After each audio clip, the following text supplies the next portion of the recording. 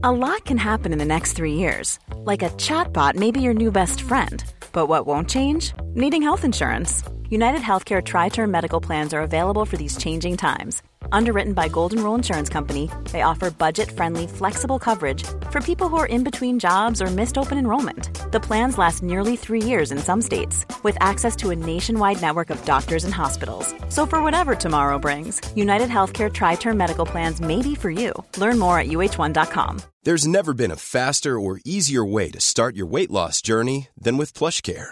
PlushCare accepts most insurance plans and gives you online access to board-certified physicians who can prescribe FDA-approved weight loss medications like Wegovy and Zepbound for those who qualify. Take charge of your health and speak with a board-certified physician about a weight loss plan that's right for you. Get started today at plushcare.com/weight loss. That's plushcare.com/weight loss. plushcare.com/weight loss. Since 2013, Bombas has donated over 100 million socks, underwear, and T-shirts to those facing homelessness. If we counted those on air, this ad would last over 1,157 days. But if we counted the time it takes to make a donation possible, it would take just a few clicks. Because every time you make a purchase, Bombas donates an item to someone who needs it.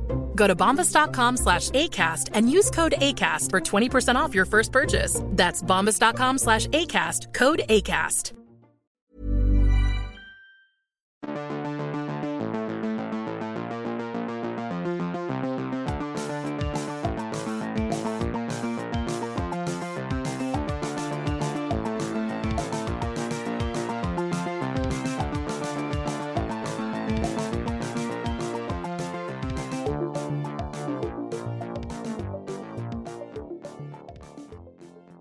Hello and welcome to another episode of That's What People Do. You are joined by me, Ryan McGowan, and as always, James Kay. How are you, buddy?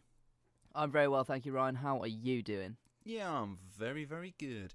As some listeners, you'll be aware by now if you listened to last episode, which was 2 weeks ago, we are recording all on one day. We're covering August because James is currently trekking across Scotland. I'll be in the Highlands somewhere at the minute. Yeah, he'll be enjoying it, so leave him alone. This week we are talking about the Essex Boys. Some of you may know that term. I'm excited because it's my hometown, and James has never heard of them at all. No, never. So, I'm not going to beat around the bush here. I am just going to get into it. Now, on December 7th, 1995, farmers Peter Theobald and Ken Jiggins found a blue Range Rover left on a dirt track in Rettendon, Essex. The three people in the car were slumped over, peacefully sleeping, or so it looked. Upon closer inspection, their heads had massive gaping holes in them. What they had found were the bodies of infamous drug dealers Craig Rolfe, Pat Tate and Tony Tucker. This is the story of the infamous Rettendon murders. Now, firstly, we actually have to talk about my hometown, Basildon. After the Second World War, the East End of London was facing a serious housing crisis since it had been bombed to shit by the Germans. So many people were homeless, the government had an idea. They would bring the city to the countryside. They were going to build several new towns in boroughs surrounding London, such as Essex. And the purpose was for East Enders to get themselves out of London to new homes to start a new life in what is effectively the countryside. A chance to start again. And one of those towns was Basildon Newtown. That was the official name of it, Basildon Newtown. Now it is simply known as Basildon. Because it's no longer a new town. Because it's no longer a new town. It is 71 years old now. Interestingly, you know, when we think of EastEnders, we think of like the programme EastEnders, or we think of Only Fools and Horses, and they're always grafting. They're always at a market trying to fucking barter someone for, like, I don't know, a pound of apples or whatever it is. You know, someone screaming at market going, "Oh, pound of pears," all that kind of shite. It's half true in that when EastEnders moved to Basildon for the first time, everyone was like, look at this fantastic new town we've built you. It's got a shopping centre with all the amenities you could possibly need. It's got a lovely town square where you can hang out and do whatever you like. And all the EastEnders were like, where's the market? And they were like, what do you mean? Where's the market? Where do I buy my shit? And they went, well, we literally built you a supermarket, like a shopping mall full of shops. And like, yeah, but I can't barter with him. He's got set prices. Yeah. Bloke at market might sell me fucking 5 apples or whatever it is, silly, for nothing or something like that. I can't barter in fucking Asda or whatever it were at the time. They absolutely hated it. And I can just imagine being the town planner for Basildon and then being told by EastEnders, we don't like it, where's the market? And you're like, fuck's sake, I'm trying to do something good here. I'm trying to modernise your life. And they just weren't having it at all. No, so set in their ways. and because of it, they then opened up Basildon Market, which is still going today. Like, it's still on, and lots of Basildonians use it all the time. In fact, I walked past it earlier today before we started recording. And it's just as busy as it ever was. It's a wee bit more modernised now. They've got new like huts and everything to get and sheltered for the weather. But yeah, 70 years on, and Basildon people who are what's the word? They are descendants of EastEnders. Generally, most of them still use the market all the time. Now, fair enough. Yeah, it's quite a fun thing. I like it. I like it almost that they keep their heritage in a way. Yeah, I mean, you've got there's a big argument at the minute that the high street's dying, isn't it? Because obviously, like, younger people of society, we're all online shoppers now. Like I said to you earlier that I need to go out today and do some shopping. Me going out was going to a friend's house and sitting on Amazon and just ordering things. Yeah, like that is my version of shopping. Like haggling with someone terrifies me. Oh God, yeah. Even when you're in like Spain or Turkey, where they expect you to haggle, I'm like, how much is that? And they go, oh, it's 20 euros. And I go, okay. And they're like, brilliant. Yeah, that's fine. Yeah. And then they're like, I was expecting to get away with 12, but you've given me 20. Fine. All right. I'm like, yeah, okay. Instead, like, my sisters will be like the ones that go, no, it's worth 10 at best. And the bloke will be like, no, what are you talking about? It's worth 15. And I'm like, how are you doing this? I don't get it. Can't do it. Yeah, I don't have the confidence. No. I mean, I'd end up somehow paying more than the asking price. Yeah, end up giving him more money and the shoes that I was about to buy. Now, if you ask anyone from southern Essex, and I do specify that, southern Essex, for the most part, Essex is countryside. There is nothing in Essex apart from sporadic towns and villages. The only part of Essex that's actually built up is the southern part where most of the EastEnders live, the old lot. Now, if you ask anyone from southern Essex, where does East London end and Essex start, you'll get a mixed answer. Some will say that towns such as Romford, Upminster and Ilford, somewhere that you know, James. Yeah, shithole. Yeah. Some will say that those places are a part of London, whereas others, generally people who live in Essex, will say that it is also part of Essex. And then people who live in places like Ilford don't really get a say. Like, no, I was never understood. I think it's on the border, isn't it? Yeah, exactly. And that's the point. There's always been a blurred border between London and Essex, and where the EastEnders moved to Essex, it got a hell of a lot more blurred. You see, people would be back and forth all the time. Like, they may have moved to Essex, but their life is still in East London. They still have maybe a stall, or they've got a job, or they know someone, or someone might have friends or family that still lives in Barking or Mile End. So they're constantly back and forth all the time, and the culture began to mix. And we've got, like, you know, Essex and East End sort of clashing and coming together, and what you get is this culture clash. And even our accents began to change. Now, for a lot of people, if you're an English listener, I just sound like I'm either from Essex or down south, right? And yeah, if you're general London, yeah, and if you're from like out of the UK listening, you will not have a clue about this, right? But I've actually got what's called an estuary accent. I don't have an Essex accent, and I don't have a London accent. What I've got is a mixture of the two, which they call estuary. So towns such as Tilbury, Grays, Basildon, Pitsea, all those sort of areas that are along sort of the River Thames, they're mostly settled by old EastEnders coming from London when these new towns were built, and they mixed with the locals, and what we got was a mixture of accents. Well, there you go. You're kind of a hybrid. Yeah, we're kind of a hybrid. So if you actually listen, like an Essex accent is, this stereotypical Essex accent that most people in the UK are aware of is a forced accent. It's not a real accent. It's a dumbing down of their own. But for the most part, Essex people talk rather normal. And then my lot, where I'm from, have got like a more of an East End twang to the way they speak. In fact, I knew someone who was from Wales who called me Mr. London because, as far as they were concerned, I was the most Cockney person they'd ever heard. Yeah, I mean, if they've never heard of Cockney before, I've heard of people more Cockney than you, but you've definitely got not a Cockney, but you can tell you're from that neck of the woods. Aye. Well, but then equally, I'm sure people can hear me and think, oh, he sounds a bit Midlands. You do sound a bit Midlands. See, to me, I can't hear it, and to you, you won't be able to hear your accent. I think I speak perfect RP all the time. No, but I don't. But I do hear it if I'm talking to someone really who is a Brummie, and the conversation's getting like a bit heated, and it's like quite a passionate conversation, if you know what I mean. Then I can like hear it in my own voice. Well, it's one of those as well that generally people, when they drink, their true accents tend to come out more. Yeah. And that's I hate it. That's simply because we learn how to talk from like our parents, so we begin to copy them, and muscle memory, you're doing the same shapes with your mouth to make a particular accent, but when you drink you get lazy and you start to slur, so it sounds worse. That's all it is. Yeah. But yeah, anyway, it wasn't just the accents and family that bled across the border. Crime did too. Now, when you think of the East End of London in the 60s, you think of the Cray twins, right? Most famous, Ronnie and Reggie. Two of the most famous gangsters in British history. Now, everyone wanted to be involved with them in some way.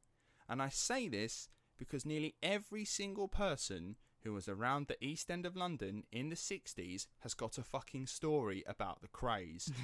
Now, don't get me wrong, this is probably like a very regionalised episode, right? Anyone listening from like Essex or London will go, oh, fucking hell, yeah. And people that maybe are outside of it maybe don't get it so much. But I'm telling you now, James, every single person who is probably over 60 knew the Crays.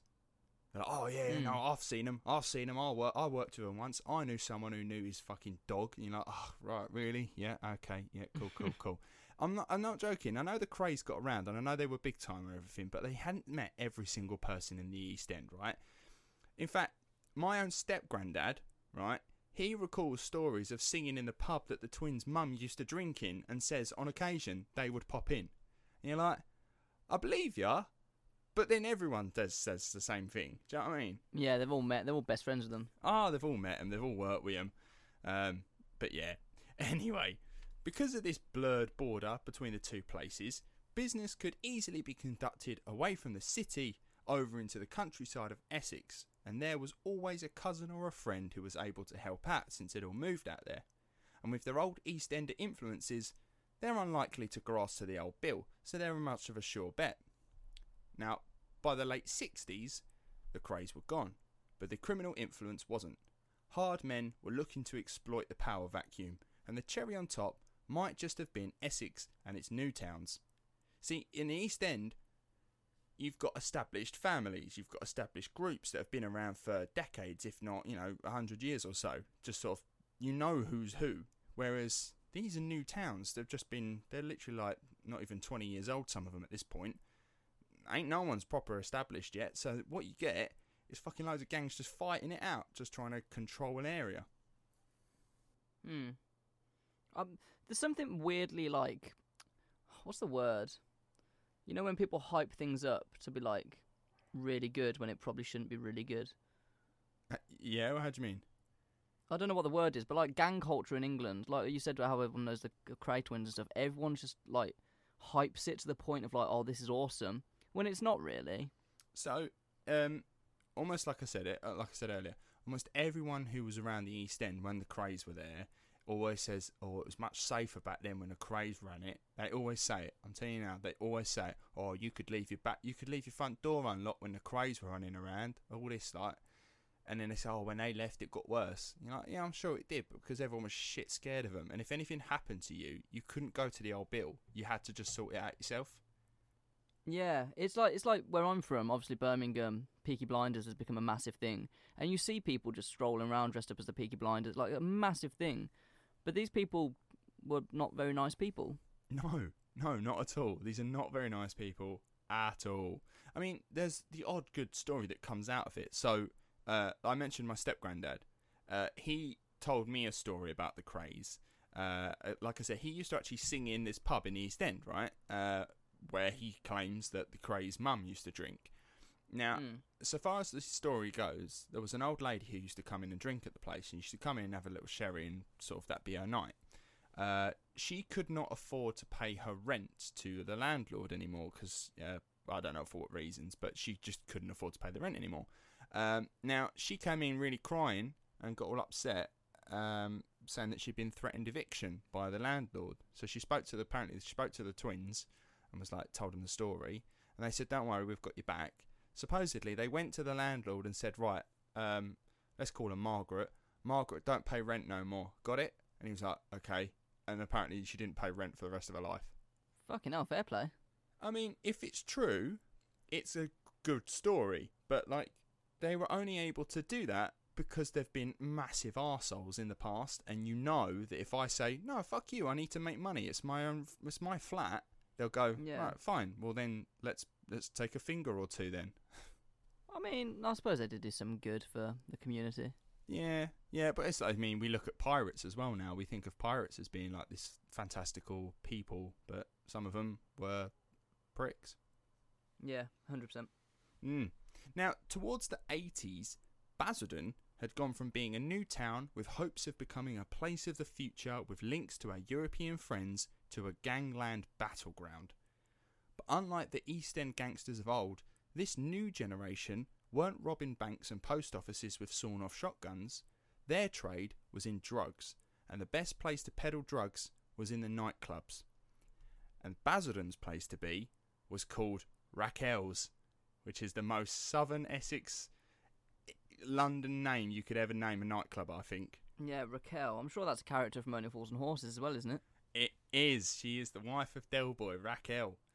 Now, Raquel's supposedly was quite a good club by those who used to go. Have you ever heard of Depeche Mode? Yeah. Depeche Mode are local to Basildon. They're all Basildon boys, and they used to play there quite often. Well, there you go. Yeah, as well as some other famous singers and bands. And my mum, who has had a few mentions on this podcast before, when I told her I was doing the Rettendon Murders, and I was like, "Oh, do you know of Raquel's, the nightclub that used to be in Basildon?" And she was like, "Oh, yeah, I remember Raquel's. I remember going there." And I'm like, "Okay, excellent." Now, from what I've discovered when researching this, was that my mum is a hell of a lot braver than I am, because Raquel's nightclub was a hot spot for violence with gangs of lads trying to assert themselves. There were punters coming in with weapons like knives and even guns, and some carried vials of acid to throw at people if they got into a fight. And my mum was like, "Oh, I remember Raquel's. It's a lovely joint." Was it, though? Was it, though? Now, the club at capacity could hold 600 people, and doormen remember, and even when they were interviewed, they went, "I know this sounds like a lot, but there were literally fights of people, like with 100, there were literally fights of like 100 people outside the door at any particular night. Just people just getting into fucking fights because they're all high, they're all fucking drunk, they've all got weapons, and they're all in rival gangs. So they're just getting fights about 100 people, and you just let it happen. What are you going to do? I mean, you can't. If a mass brawl kicks off, like, that's it. You've got to let it take place. Call the police and get out of there. One such group of lads that you'd find fighting at Raquel's was the Firm. Ooh. A gang consisting of around 80-odd Essex boys. Now, these guys were thugs. There's no two ways about it, right? These guys were thugs, and that is putting it nicely. One of the Firm's rivals was going to be drinking in the Bull pub, on the outskirts of Basildon on a bank holiday Monday. So the firm hatched a plan to jump him. The pub was packed with punters for bank holiday Monday, but that didn't stop them. They were like, no, fuck that. This is even better. This shows that we are tough guys who you can't mess with. They stormed the place with batons, knuckle dusters and even machetes and kicked the living shit out of the guy in front of everyone in the pub. And the only thing that stopped them was when the landlord of the pub locked the guy who was being beaten in the cellar just to try and stop it all. Fucking crazy. That is mental. Like, I don't know, some people are just desperate for violence, really. Yeah. See, the thing is, when we watch films like Green Street and Rise of the Foot Soldier or Essex Boys or whatever, and you just see all this mindless violence, and you think, oh, I mean, come on, you're just dramatising it. It can't be real. It turns out it kind of was real. People were that fucking mad, and they would go that mindlessly crazy on some other people. But yeah, it's crazy. But violence and intimidation wasn't the only weapon in their arsenal. These guys in the firm weren't shy about committing murder. Kevin Whitaker was a Basildon local who owed the firm some money, and he may have just been a little bit behind on his loan. See, one day they picked him up and drove out of town. Now, in the car, conversations went sour, and Kevin was forcefully injected in his arm 3 times with a powerful drug called Special K, which is a mixture of veterinary drugs and cocaine. Lovely. And Kevin died of an overdose in the car, and then was just dumped on the roadside because of it. He just owed them money. That was it. Oh, people like put human life behind money, and it's just a shame, isn't it? It's not really comparison. How is he supposed to pay you back if you kill him? Yeah, it just voids the entire thing. You're never going to get your money back, and now you're wanted for murder. You've just done yourself dirty there. I know, it's ridiculous. Now, I will point out, Kevin Whitaker's death, I say death because officially it was overdose. He died of an overdose. Mm-hmm. It's not murder, because they haven't been able to prove anything that he was murdered or forcefully overdosed. As far as the police were concerned, there's no evidence to say that. They just think he did it to himself. Yeah. His mother and father were like, well, one, he's right-handed, so he couldn't have injected himself in the right hand with his fucking doing hand. Do you know what I mean? Mm-hmm. Like, he would have gone in the left hand. And apparently, as far as everyone who knew him, he was terrified of needles, so it's very unlikely he would have been injecting himself with needles. I mean, yeah. I mean, in my eyes, it's still murder. Like, I know the official death report is overdose, but surely if someone has given you that overdose. Yeah, but that's the problem, is they're not able to determine how he got the overdose, like who injected him or anything like that. They can't seem to determine that. Yeah, so that is a problem. Officially, it's suicide of an overdose. Well, not suicide, but like accidental death by overdose. But even though everyone fully knows that it wasn't. Yeah, exactly. As far as everyone locally is concerned, he was killed by the Essex Boys, the firm. Yeah, but you can't prove it. No, exactly. Now, the leader of this lovely bunch of lads was a guy called Tony Tucker, a guy in his 30s, originally from Stratford in the East End, now living in Essex. Tucker ran a firm of bouncers working the doors at nightclubs across Essex and London, including Basildon's place to be, Raquel's. Being a bouncer during this time, let's be honest, it's a shady job. We've all heard of stories. We've all heard of stories of bouncers smashing the shit out of some bloke who's had way too many and is now giving it large. You know, we've all heard of that. Bouncers are scary fucking people, right? And it kind of makes sense to agree. That's kind of the point. It's a scary job that, I mean, I certainly wouldn't do it. That you get drunk, leery people asking you stupid questions, or you'll get someone kicking a fuss when they're not allowed to come in the club because they've got the wrong shoes on. Do you know what I mean? Yeah. So what you want is a big scary bloke at the front who's not afraid of anybody, and more importantly, isn't shy about putting someone on their arse if they cause a fuss. But that was back then. Today, bouncers can only use force if it's used against them, officially. Yeah. And they're trained in the correct ways to detain someone in a safe way. But back in the 80s and 90s, your mate Big Al, who can handle himself in a scrap with no real training, he can become a bouncer. It literally was like that. You look like you can handle yourself, and he's like, I'm alright in a fight. Do you want a job? Yeah, alright. And that was it. I mean, even nowadays, I generally think, even though there is more like health and safety and job requirements, it's still pretty much the same, isn't it? Most doormen I come into contact with are pricks. I mean, to be fair, I have seen quite a lot of doormen. You know, they've got those they've got those armbands with like a card in it with their face and their name, pictures, and everything like that. I do think a lot of them have to be certified. Oh yeah, 100%.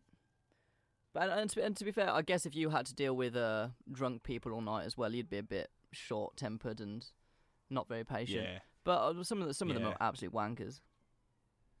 Yeah, they've just been knobs for the sake of being knobs. But yeah, maybe they are in just a bad mood.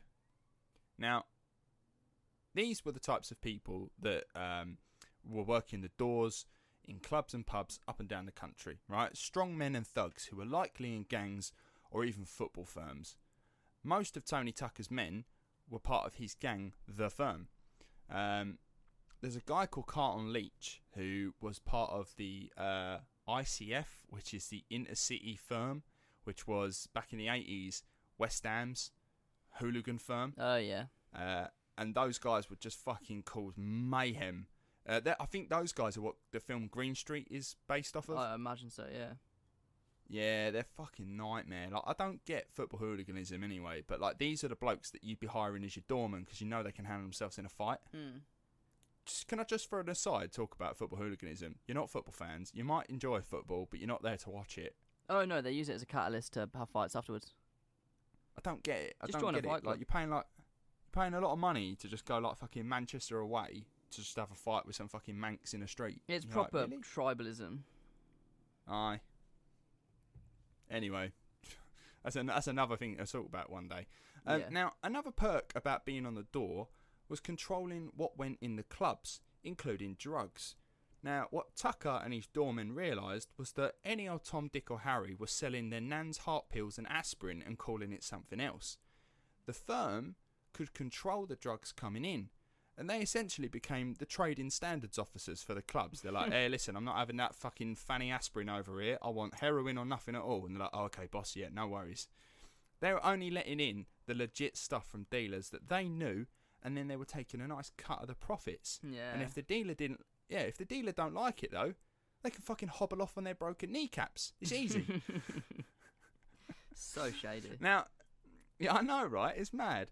So times this across clubs all over Essex and London, and the firm was beginning to roll it in. And one of Tony Tucker's top men was a guy called Pat Tate. Now, that's the second name we've got so far, well, officially, in terms of the firm. How, like, Southern or Cockney or Essex, whatever, do these names sound to you? Tony Tucker and Pat Tate. I think especially when I say it, it sounds worse. Yeah, they're the most like stereotypical East London gangster names you could have. Right, yeah. It'd be like if we were like brainstorming to write a book about EastEnders or whatever. It'd be like, right, throw me some names, and I go Tony Tucker. Okay. Pat Tate. You'd be like, no, listen, this is too easy. No. Let's think of something a bit more smarter. Yeah. Hey, it's Ryan Reynolds, and I'm here with Keith, co-star of my upcoming film, If, only in theaters May 17th. Do you want to tell people the big news? All right, I'll do it. Sign up now and you'll get unlimited for $15 a month and 6 months of Paramount Plus Essential Plan on us. MintMobile.com/switch. Upfront payment of $45 equivalent to $15 per month. Unlimited over 40 gigabytes per month. Face lower speeds. Videos at 480p. Active Mint customers by 531.24 get 6 months of Paramount Plus Essential Plan. Auto renews after 6 months. Offer ends May 31st, 2024. Separate Paramount Plus registration required. Terms and conditions apply if rated PG. I'm Sandra, and I'm just the professional your small business was looking for. But you didn't hire me because you didn't use LinkedIn Jobs. LinkedIn has professionals you can't find anywhere else, including those who aren't actively looking for a new job, but might be open to the perfect role, like me. In a given month, over 70% of LinkedIn users don't visit other leading job sites. So if you're not looking on LinkedIn, you'll miss out on great candidates like Sandra. Start hiring professionals like a professional. Post your free job on linkedin.com/people today. Now, as I was saying, Pat Tate, he's a Basildon local. He literally lived like round the corner for where I live now. And he was a father to a toddler. He'd spent 10 years of his life in prison for a robbery. This one's quite funny, to be fair, although kind of not. This is literally what you said, James, where we glamorise it and make it like we enjoy the word, the bad shit of it. Yeah, it's kind of like, because I'm like, it was kind of funny, but actually it's not.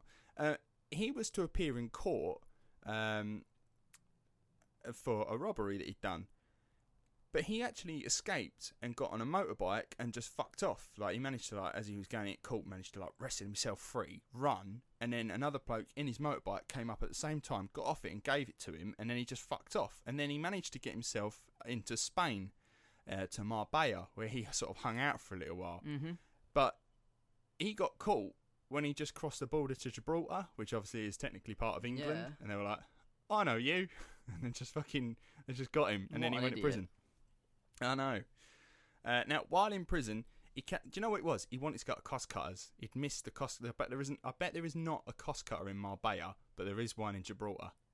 Probably. Although, if you look at Gibraltar on a map, like get a map of the world up and like zoom in on Gibraltar, I swear their airport takes up like half the fucking country. It's small. Yeah, it's like one half of it is the bloody giant rock that it's famous for. The next third of it is a fucking landing strip, and there's a tiny one little street maybe where everyone lives. Yeah, I have a friend who. We have a friend, Kagan. Yes, with Kagan lives in Gibraltar. Lives there, yeah, their there. Runway literally takes up like the entire. It's crazy. It's so small. Yeah. Now, whilst he was in prison, Pat Tate kept up a strict physical regime. This guy was a literal tank. It's said that when this guy stood in the doorway, he actually filled it. He was huge. And he was supposedly a lovely bloke when in a good mood, but he had a darker side that came out when he was on drugs. He was a prolific steroid abuser as well as Class A drugs. And when high on his own supply, he would become a seriously violent thug. Now, another member that we do need to mention is a guy called Craig Rolfe. This guy's a 26-year-old, he's a cocaine addict, and he's a keen golfer. But this guy's got a nasty side. He was suspected of murdering a drug dealer, but I don't think anything came of it. I don't really have much else on Craig Rolfe because he's a bit of a lowlife, but he needs to be mentioned because he comes up later. Now, Tony Tucker and Pat Tate and others in the firm weren't that stupid. I mean, they were, but they weren't that stupid. They knew to keep their hands clean when it came to the drugs. They never dealt themselves, they just allowed dealers in and took a cut of the money made from selling things like ecstasy. And they also charged security from most of the nightclubs that they worked for. So, if a club didn't want to pay for this extra security, well, maybe the doormen just disappear one night and a group of lads come in and smash the place up. They were basically extorting them. Which is funny, because I can just imagine going up to the manager's office and be like, hello, boss. So you know you pay me to do security at the door? Yes. Right, well, I need you to pay me 3 times that for just security in general. And it's like, but that, I already pay you for that. It's like, well, now you pay me more for it. Otherwise, I'm going to smash the shit out of this joint. It's like, oh, fuck. What are you going to do?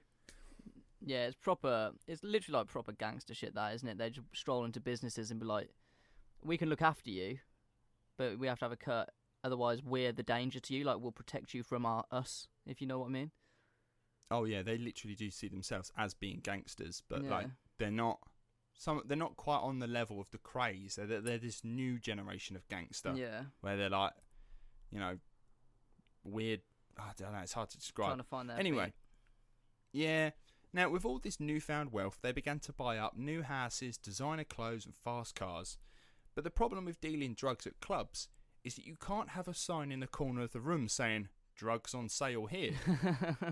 So the only way to let people know about what you're selling is by talking to as many people as possible and asking if they want anything. But that increases the risk of being caught, and the firm wasn't about losing their new lifestyle. Instead, they began to start importing drugs from Holland. Now, funny enough, importing drugs from Holland seems to be like a classical thing of like the 80s and 90s or whatever. But I know there's a guy called Sean Atwood on YouTube. This guy Why have I heard that name? Yeah, this guy is an author. He spent, I think, 8 years in a prison in Arizona State Prison, as a drug lord and a kingpin. And this guy's from England, but went over to America as a kingpin drug lord and got caught. This guy was getting ecstasy from Holland, and this was in like the late 90s, 2000s. So there's something going on over there. I mean, they're very lenient with their drug laws over there, aren't they? True. Now, with Essex having the second biggest coastline of any county in the UK, which we're rather proud of, I must say, it is the perfect back door to get into England. And the firm was rolling it in. But that took a turn for the worse in 1995, when 18-year-old Leah Betts, on a night out at Raquel's, took an ecstasy pill and ended up in a coma. It caused... Go on. Don't do drugs, kids. I mean, it's rather easy, isn't it? Just don't do ecstasy from some twat in a fucking dodgy bar in Basildon. Yeah. There's a thing to be said about, the correct legalisation of certain drugs. And it's like, don't buy it off some bloke who ain't brushed his teeth in 5 days and has got fucking chip fat oil in his hair holding it back. Go to have a legitimate place to buy that stuff if that's what you want. Do you know what I mean? Take the danger out of it. Anyway, the coma of Leah Betts caused nationwide attention on the nightclub scene and the rampant drug use that was going on in it. Police were starting to crack down on clubs. They were showing up with leaflets and trying to educate partygoers about drug use. You know those SOS buses that you'd see outside nightclubs all the time? I haven't seen them. I mean, obviously with the pandemic, but even before then, I haven't seen them in a very long time. No, well, they're always around Basildon nightclubs. They're always there. And yeah, they're always busy. There's loads of people always in them, and they're always trying to educate people about drugs and condoms. Because people are fucking idiots. Yeah, that's fair to say, and especially in Basildon, that's probably why I'm seeing a lot of it. I think when I was in uni, I saw like one once, but everyone in Bournemouth was generally quite well behaved. There was a large amount of drugs, but everyone, really? I don't know, were good at taking them. Anyway, the firm was losing money, not only because they couldn't shift their gear with police being all over the place, but from those who actually owed them money.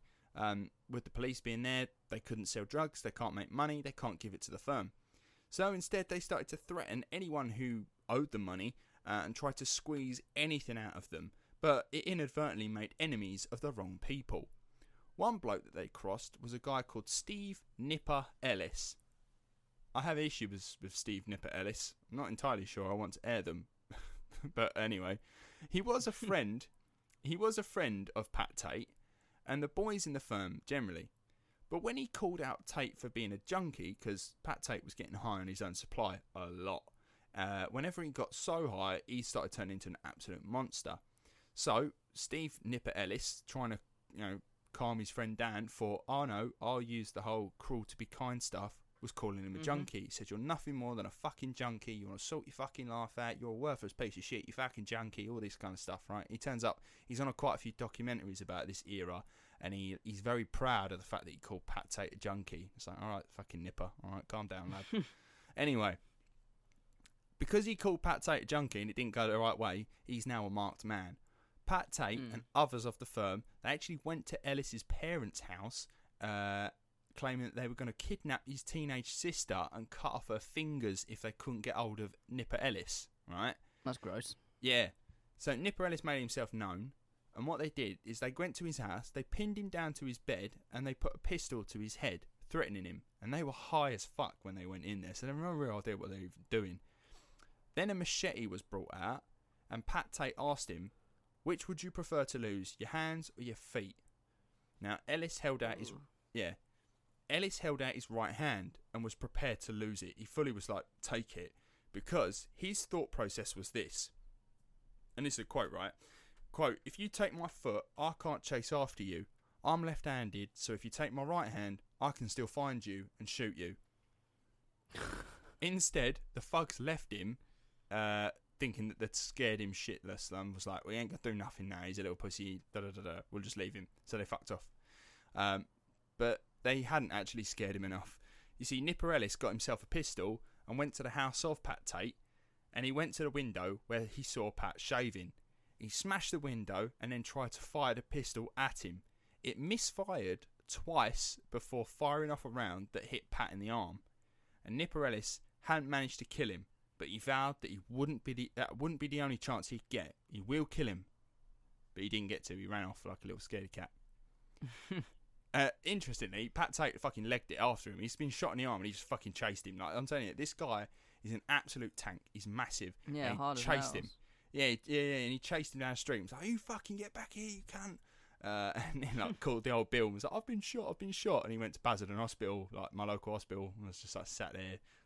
He had a pistol under his pillow, and he put the word out for Nipper Ellis to come speak to him to call it quits, basically, being like, "Oh, I threatened you once, and you got your own back. Let's call it quits." And the idea was that he was going to then shoot Nipper Ellis in the hospital, and it's like, yeah, brilliant place to do it. Not only is he he wanted to shoot Nipper Ellis whilst he was in his hospital bed, but it's like not only are you going to get caught immediately, Nipper Ellis is likely to survive because he's in the best place. Unless you pop him in the head. I suppose he can't get out while he's there.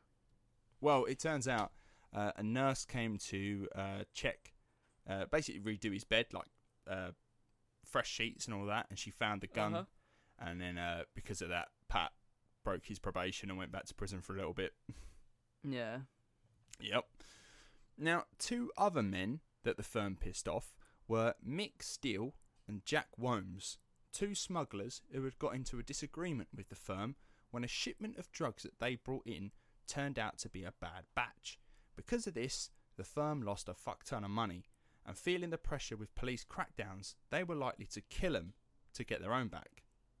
But to save themselves, Womes and Steele let the firm in on a new shipment of cocaine that they expected to be coming in. And when they sold that, they were like, "Listen, this is going to set you up for life if this all goes to plan. Are you in or are you out? Because if you're not, fuck it, get your revenge. But if you're in, listen, let's call it quits. We'll be set men for the rest of our lives." And Tony Tucker and Pat Tate, they saw pound signs and they just were like, "Yep, fuck it, do it, we're in." Now, on December 6th, 1995, Pat Tate, Tony Tucker and Craig Rolfe in a blue Range Rover drove to a country lane outside a farm in Rettendon, Essex at around 6 p.m, with either Mick Steele or Jack Womes also in the car directing them. When they approached a locked gate, Steele or Womes got out of the car to open the gate. Then a gunman with a shotgun came out from the bushes and shot Craig Rolfe point blank in the head, killing him instantly. It was so sudden and unexpected. Craig Rolfe's hands were still stuck to the steering wheel and his foot was still planted on the brake. That's how quick. Yeah, I know, it's a fucking image, and I've seen the crime scene photos and they are just on their steering wheel. It's an image, man. Tony Tucker was then shot in the side of the face, blasting his cheek and jaw wide open, but he's still alive at this point. I don't know how he's taken that. He's took a shotgun blast to the face and he's still alive. And Pat Tate is shot in the gut and then again in the face, killing him. Tony Tucker is the last to be killed when he's shot again, but this time in the head. Then the gunman, or man, just leaves the site. The next morning, they're discovered by the farmers, where our story began. So, I mean, it's pretty hideous. I mean, I suppose it's a quick way to die. Oh yeah, it's brutal. I mean, I've seen the crime scene photos, and it's brutal. What a shotgun can do to someone's face. I imagine it was a mess, like brains everywhere. Do you know what? Surprisingly, their heads have not blown up. They've just got massive holes in them. And like Tony Tucker, I don't know if that's worse. Tony Tucker obviously got shot in the face, and his jaw was all smashed to fuck. His teeth are just like everywhere in his face. Lovely. Oh, mad. So who did it? Is the question. That is the question. Yeah, who did it? One guy was asked who he thought it was, and his answer was this, quote, "Well, open the Essex phone book and put your finger in. Everyone in there has got a reason." I suppose, yeah. I mean, fair. They've pissed off a lot of people, and yeah. it'll be so difficult to track this person down. What year was this again? Sorry. This is 1995. I was 2 years old. Okay, so the DNA database is up and running at this point. Yeah. Yeah. Now there were many theories thrown up. One was that it was a professional hit by the police. They were fed up with dealing with the firm, and it would have benefited them to be gone. But it does seem unlikely that the police murdered 3 of the most notorious gangsters in Essex. Do you know what I mean? Yeah. Could it have been Nipper Ellis? Because he tried to kill Pat Tate once before, shooting him in the arm, remember? Mm-hmm. Now, he claims it wasn't him, although he does say he was in the area at the time. This is in a documentary, right? They're like, where were you? Who did it? Where were you? And he's like, oh, it weren't me. I was in the area, though. And he's smiling like a right twat. And you think, what are you trying to get at? He reckons he was... For some reason, I get the feeling that it wasn't him. Oh, absolutely. Do you know what? It's not him. I am adamant it's not him. Yeah. But this is the thing, right? So he says he was in the area stealing a car or something stupid like that. But he does also claim that he knows who it was, but he just won't say anything. And you're like, fuck off. You just want to get a bit of attention. I mean, yeah, he's probably loving it, isn't he? Yeah, he's lapping it up. He's like, oh, yeah, I shot Pat Tate once, and I know who killed him, and I'm not telling you. And it's like, well, I can't prove you wrong, so I just have to take your word for it. In the meantime... it's just criminals. They love fucking around the justice system, don't they? Exactly. In the meantime, he's just popping up on documentaries, getting paid, and he's like, yeah, fucking easy money. If I tell him... if I didn't know who it was, they wouldn't bring me on. Which he doesn't. Now, another theory is that it was a rival gang. See, Pat Tate actually owed a lot of money and was defaulting on his loans. But it's a random throw of the dice, that one. So instead, it actually took 6 months for the police to come up with a lead. An informant called Darren Nichols, who claims to have been the getaway driver, gave them the names of Mick Steele and Jack Womes as the shooters. The promise of a life-changing shipment of drugs was actually a ruse to kill the lads. They were sentenced to life imprisonment. And now, they've always stated that they were innocent and have made numerous attempts to overturn their conviction, but to no avail. Even the people in the underworld don't seem to believe that they were involved. They're like, no, it weren't them. It makes no sense. Or this, that, the other. But it's like... I don't know. I just think it's that whole wall of silence. No one wants to grass each other up. They don't want to be a grass. They don't want to be a snake. No, absolutely. Even to your biggest enemy, you wouldn't grass them. Exactly. But yeah, the guy Nichols, who did grass on them, he got a new life. He got a new name. Put in witness protection, all that jazz. But everyone's like, the main reason no one believes that it was Mick Steele and Jack Womes is because Nichols is a self-confessed liar and he's very untrustworthy. And they're like, the fucker's a liar, don't believe him, this, that, the other, it weren't him, it weren't them. I mean, it is difficult when, like, your only witnesses and leads and stuff are other criminals. Yeah, exactly. It's difficult. So, yeah, as I said, they were sentenced to life imprisonment, but that was back in 1997 when the trial happened. So, Jack Womes... his parole board actually approved him for release in this year, so he should be getting out either this year or next year. Oh, okay. He'll be out for vengeance. He will be. Well, yeah, he'll have to find Nichols, but no one knows where he is. Apparently, he's dealing drugs again now. He's out on the streets, but I don't know about that. Now, since then, Essex has cleaned up its image somewhat. It's not so much known for its violent thugs now. It's more Essex fucking boy racers, skinny jeans, designer gear, and heavy Botox. Kind of like how, you know, Chihuahuas are descendants of wolves, and you're like, how did that happen? Yeah. That's like Essex now. And you look at like Essex in the 80s and 90s with like the firm and all these hard blokes, and you think, how did we get to this point? Like people like me, and you think, I'm a little bit lost with this all, to be fair. I won't lie to you. Go on. I'm sure there's loads of other listeners lost as well. There's so many names flying around. Yeah. And I'm in my head, I'm trying to work out who would do it. Well, but I can't. Yeah. See, the thing is, these guys that have been arrested for it, and Jack Worms, who is out very, very soon, they have every reason to do it. So they fucked up a shipment of drugs, and the firm were like really, really severely pissed off with them. And now, with their reputation, it's likely they would have killed them. But what they've done is kind of come up with a lie to say, look, we've got a new shipment coming in that could make us set for life. All we have to do is go collect it. And instead, they took them to a country lane and just shot the shit out of them. So they do have a motive. So, I need to watch these documentaries. Oh, absolutely. I do advise anyone goes check it out. I'll be honest with you, like I said at the beginning of this episode, the people themselves not that fucking interesting. The only thing that's interesting is that they fucking died. But the documentaries are, they're worth looking into. Now, the story of the Essex Boys now lives on in the media with books written by those who were in the firm and in films like Essex Boys and Rise of the Foot Soldier. They're terrible films that try to glamorise, let's be honest, not very interesting people.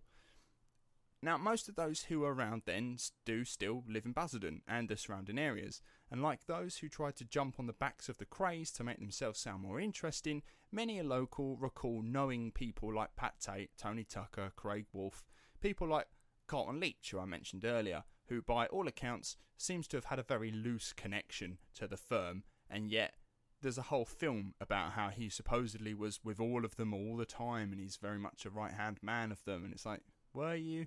Or was it just a film? Either way, the story is a local legend for Essex people. We all know the story and we all know the names. And that is the story of the Rettendon murders, the Essex Boys, as it were. Oh, yeah. It's a lot of information, wasn't it? A lot went on there. Yeah. There was drugs, there was people being shot in the head, there was people being shot in the arm, there was someone willing to give up their hand. Yeah. The craze got mentioned. Yeah, see, this is the thing about the Essex Boys, in that it's one of those, like I said earlier, as I was trying to sort of not undersell the episode, which I didn't do. The Essex Boys themselves are not that fucking interesting. They're just drug dealers. They think themselves. Yeah. They think themselves a really big gang that is like rivals the Cray twins, but they're not. They're just drug. Not even drug dealers. They're procurers of drugs who then send out dealers and they rake in the money. That's all they do. Yeah. And actually, on a day-to-day basis, they don't do anything. They just sit around. There were people that are like, they'd claim to be like, they work in marketing. They'd make up bullshit titles for themselves. Like, oh yeah, I work in marketing. And yet neighbours would be like, well, he doesn't leave the house till 12 o'clock. And as far as we've seen him in town, he only goes to the bookies for a couple of hours and then he fucks off back home again. You know, like, they don't actually do nothing. They're not that interesting people. They just, their things happen at night and they only work for a couple of hours at night, just taking in the money, standing on a door, and then now and then beating someone up. They're not. People like that aren't that interesting. No. They're yeah. fucking everywhere, those kind of people. Oh, Christ, yeah. I mean, like I say, it is easy money. But yeah. Yeah, I mean, yeah. Wouldn't recommend it. That's the story of the Rettendon murders. I do recommend you check in on it because, as I said, although 2 people were convicted of the murders, there's a lot of people that, one, don't believe it and think that it was a fuck-up. So there's quite a few, like, channels on YouTube and Reddit pages that are like dedicated to trying to decipher what actually happened that night. So if you are interested at all, do check it out. Do look into it and then see what you think as well. Because I'm just going with what the Supergrass Nichols, his story. This is how it went. But some people don't believe him because they think he's an absolute liar. So, you know, find your own narrative. I mean, is it really sadistic that I really want to look up the crime scene photos? If you want to, just go on Reddit and they've got all of them, including autopsy pictures and whatnot. Beautiful. Oh, yes. In fact... I mean, I probably will. Yeah, I mean, I have. And the image that I will be using for social media will be an image from those crime scene pictures. However, it will be blurred for those... Because the lads are still in the car, but it's the only good picture of the car that's like HD quality. So I need to blur the guys out in the car. Otherwise, you'd be seeing dead people. I mean, I've seen dead people. I'm okay with seeing more dead people. Yeah, but it's not Sixth Sense. Ain't Bruce Willis out there somewhere. Anyway, I hope you found that interesting. I hope you've stuck with me, because I know I've done a couple of these episodes where I throw a lot of names at us, and I know it can be hard to keep track of, but do check it out. Do have a little quick Google. Make sure you check the social media, because it will show pictures of the three guys that were murdered. But yeah, thank you very much for listening. I hope you've enjoyed it. Make sure you follow us on all the socials. Make sure you check out the merch store, www.twpd.store, where you can show off to your friends your favourite podcast. If you'd like to support the show, you can do so on our Ko-fi page. There is a link to that in our socials and in this episode description. And yeah, thank you very much for joining us. The next episode, it will be in 2 weeks. We are talking about Julius Caesar, which we've already recorded. It's really good because I did it, so it's great. Excellent. So yeah, look forward to that. We'll be talking about Julius Caesar, the first emperor of Rome. No. He fucking wasn't. He was not an emperor. And you will find out why he wasn't an emperor on the next episode. So join us then. Thank you very much for listening, guys. We will see you then. Farewell.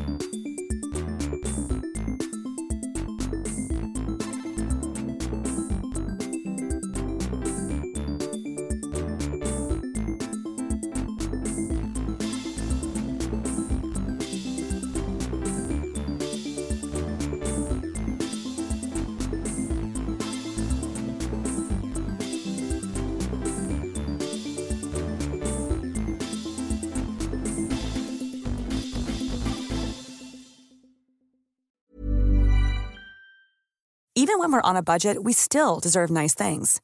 Quince is a place to scoop up stunning high-end goods for 50 to 80% less than similar brands.